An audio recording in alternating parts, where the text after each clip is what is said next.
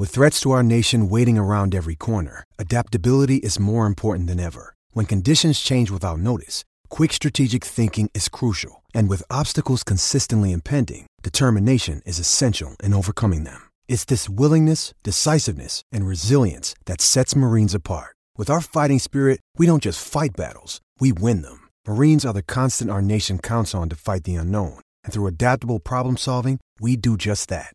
Learn more at marines.com. How would you like to ramp up your club's game day atmosphere? Big Screen Video is giving 10 lucky sports clubs the chance to win a $10,000 grant towards their own digital scoreboard. Register now at iCanWin.com.au/BSV. Man that actually, in his day, as a young fella, was a decent cricketer for the Glenorchy Cricket Club, and I think he may have made his debut as a 14-year-old, but we know him more of his feats in Australian rules football. We're talking about Rodney Eade. Rodney, a very good morning to you. Morning, Peter. How are you, mate? All right? Good. You weren't a bad cricketer back in your younger days there in Glenorchy, were you? I think you did make your first grade debut. Was it for Glenorchy when you were 14 or 15 or something?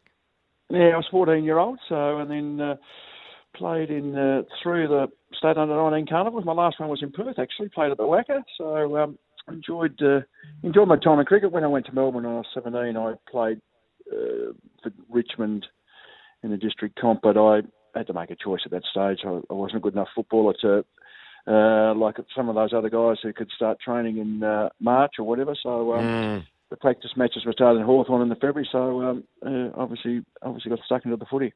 Yeah, okay. We're already getting some people SMSing us on 0487 736 736. Would like me to ask you a couple of questions. We might pick it up straight away, Rocket, before we talk about the Eagles and the Dockers. He says, Pete, can you please ask Rodney Eade what he thinks of North Melbourne and their chances of rising up the ladder next season, and where they go from there, and also the possibility of picking up Jeff Horn as their number one pick. That's Paul from Margaret River.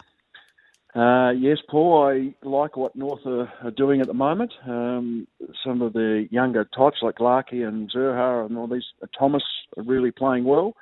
I think if they can hold on to their experienced players to give them that, I suppose, chop out. I think some teams go for kids and they say, oh yeah, we've got youth, but there's too much youth. And then their performances are up and down, and I think it actually suppresses their development, actually. And I think North have got it right. They've got a good blend of older players, but if youth are developing well, and yes, I would think they would get Horn as their number one pick. It'll be interesting to see whether they nominate Dacos first and with Darcy's son, Sam Darcy, knowing that Collingwood and the Bulldogs will take them. So it keeps those two clubs honest. So it'll be an interesting decision. But Horn sounds like an exciting prospect.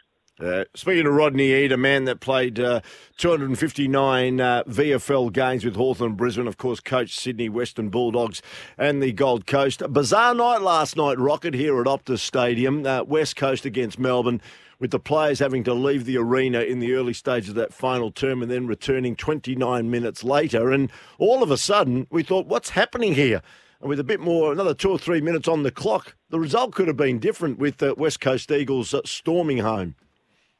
Yes, very much so. And I think, hopefully, I've been banging on Melbourne radio for quite a while about the way the West Coast play. And they play that conservative, round the boundary, try and keep the ball off the opposition. And they've got so much talent that when they take the game on, other teams are scared of them. They really fear the Eagles playing the football that they played last night. And they just got the ball going forward. They didn't play anything fancy. I know it was wet. And why the Eagles don't play more with that, not even attacking flair, but take the game on. They've got more talent than most teams, but they play the conservative way, and it gets them into trouble, and it gives the opposition team, some lot of confidence. And I think you're right. If it had gone for another 5 minutes, I think Melbourne did the opposite. They went back into their shell, tried to save the game, and it's very difficult to do that in the modern footy. And I think full credit to the Demons initially, but hopefully the Eagles, if they're going to beat the Dockers this week, they need to take the game on. Have you ever been in a situation like that as a player, as a coach, when you've played and for whatever reason you've had to leave the arena and then reset a few minutes later?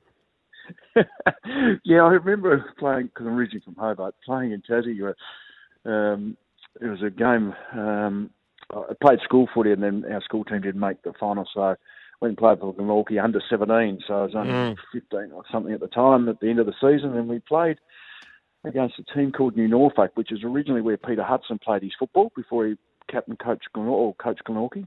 Yeah. And it's right out in the middle of Tassie. It's a pretty area, but it's cold. And we weren't a very good side. And fog came into the ground, and we had to leave. We couldn't see more than probably 2 or 3 feet in front of us. We had to leave the ground, I reckon, for 20 minutes until the fog lifted. And at the end of the game, we had a player who played. He's got that big steel wool hair. At the end of the game, he had a layer of frost across his layer of ice on his hair at the top as well. So it was very strange circumstances. But in the end, the players went in. They tried to keep warm. We saw shots of them in the rooms trying to keep warm, because the worst thing that you fear as a coach and as a player when you have been going 100 miles an hour, then you have to come off for half an hour, then go back on, and all of a sudden the muscle goes ping or you incur an injury. Do you think Melbourne were more conscious of that than West Coast? And what do you think would have been the mindset of the respective camps during that unscheduled delay in play? Yeah, it's interesting. That shows you how much the game is played between the years, doesn't it? That I think, the mindsets were completely different. The Eagles, in their mind, were 5 or 6 goals down, whatever it was. We need to throw caution to the wind. And I think the Demons, because percentage is not an issue for them, because they've had that draw, they didn't really care whether they won by 1 point or won by 40 points. And I don't know whether it was in instructions, but they went back into their shell to conservative, save the game. Let's not try and get an injury. I've got no doubt it was the back of the mind. That wouldn't have been mentioned about the injuries, but you wouldn't want Max Gawn to do a hamstring, as you say, have half an hour break inside and then come back out in the cold and the wet to actually ping a hamstring. So there's no doubt the mindsets were completely different. The Eagles were like, we've got nothing to lose, we've got to take it on, and Melbourne were, we've got everything to lose, and let's be conservative. Yeah, interesting. It's all set up for this week. The Eagles can't get any higher than 7th. They've got Fremantle here. The fixture's yet to be released for this weekend's footy, but we believe it'll be Sunday afternoon, about 3:10. And then they go up to Brisbane, where you know it very well, up at the Gabba, to take on the Lions in the final home and away game. If they slip up this week, and it's going to be pretty hard up there in Brisbane the following week, there is a serious threat that the Eagles could slip out of the top 8. And Adam Simpson said that at the press conference last night, which would have been unthinkable at the start of the season, when a couple of people in the media and experts were tipping them as possibly one of the sides that could be there at the end. Yeah, it is a bit unbelievable. And there's a couple, I reckon, I know we've had upsets, so the last home and away round, things could happen, but I reckon this weekend will cement the 8. I think the Eagles, it's in their hand. If they lose this week, I think they could miss, no doubt. I think Essendon can win both games.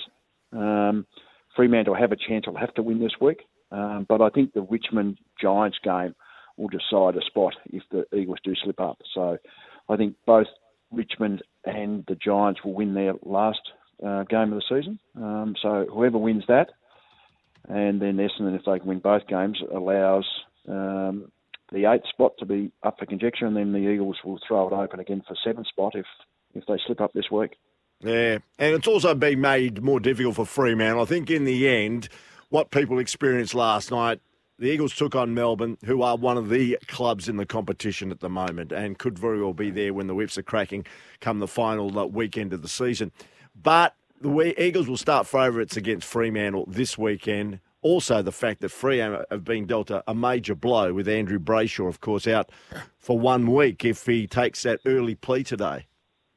Yeah, that's right. I think injuries and personnel is obviously going to play a role, but Hearn got injured last night, and Kennedy was off for a while, so I don't know what the extent of that is. So, and players do pull up sore and and the slog and the wet. So it'll be interesting to see whether that evens itself out. But Fremantle, except last week, and then there was another week, I think Geelong, where they were a bit disappointed. They've been okay this year. They've surprised teams and they've played okay. They've got some good youth, so they're playing for a final spot. So, and obviously there's a bit of rivalry. So as Adelaide showed on the weekend, you would have thought Port would have won that very easy. So I think the hometown rivalry no matter where they're on the ladder, makes those games very interesting. A couple of other issues before we let you go, Rocket. It's always great having a chat to you. Toby Green goes up to the tribunal tonight, the GWS captain, the star. He got 2 weeks from Michael Christian, the match review officer. Many people are predicting that his case will get thrown out tonight. Do you think it will? I think it should, yes. I feel sorry for Mike. I've always had a feeling that he's supposed to be independent, but I reckon he gets some pressure from AFL House at times. You only have to look back. I know Dangerfield's on the end of this one, but in the final, was it the grand final against Richmond? He got broad in the first minute of the game. A very similar action. And then you have a look. I saw on Fox where they replayed Sam Collins against Carlton. He's done Silvani. He's done exactly the same motion as what Toby Green's done. So I think it's a football motion. I don't think it was deliberate as in trying to hurt anyone, or it was just trying to brush off. I think it'll get thrown out. I think Toby Green gets a bit more focus and a bit more attention than he should from umpires and MROs, to be honest. Yeah, and the other one is, I know that Taylor Walker came out and extended an apology for the comments that he made at the weekend. It was an apology, a public apology, and also an apology to the player that was implicated. And now he's going to say, I'm stepping away from the club for a little while to sort my affairs out and be educated and coached to come back to be a better person next season. But the big question is now, Rocket, whether actually he will return, even though Adelaide have said at this stage they're just weighing up whether Taylor Walker will be part of their fabric in 2022. We won't go too much down the political line, but it'd be pretty hard for Taylor to come back after what's transpired in the last few days. Yeah, it's a big thing, isn't it? And I think his apology was heartfelt and sincere, but it wasn't a great look when it seems as if he was reading auto cue. But I still think that he was genuine, though. I still think that, but he's probably wanted to get his words right. I think, I know as hard as it is, he probably maybe should have faced the media as well and be heartfelt in that. I know it's a difficult one. But you're right, it's going to be different for him to come back and see where Adelaide are at as a club. But I think Andrew Cracker made a good point today, and Andrew said himself he's made mistakes along the way himself. It's about education. It's not about now penalty. It's about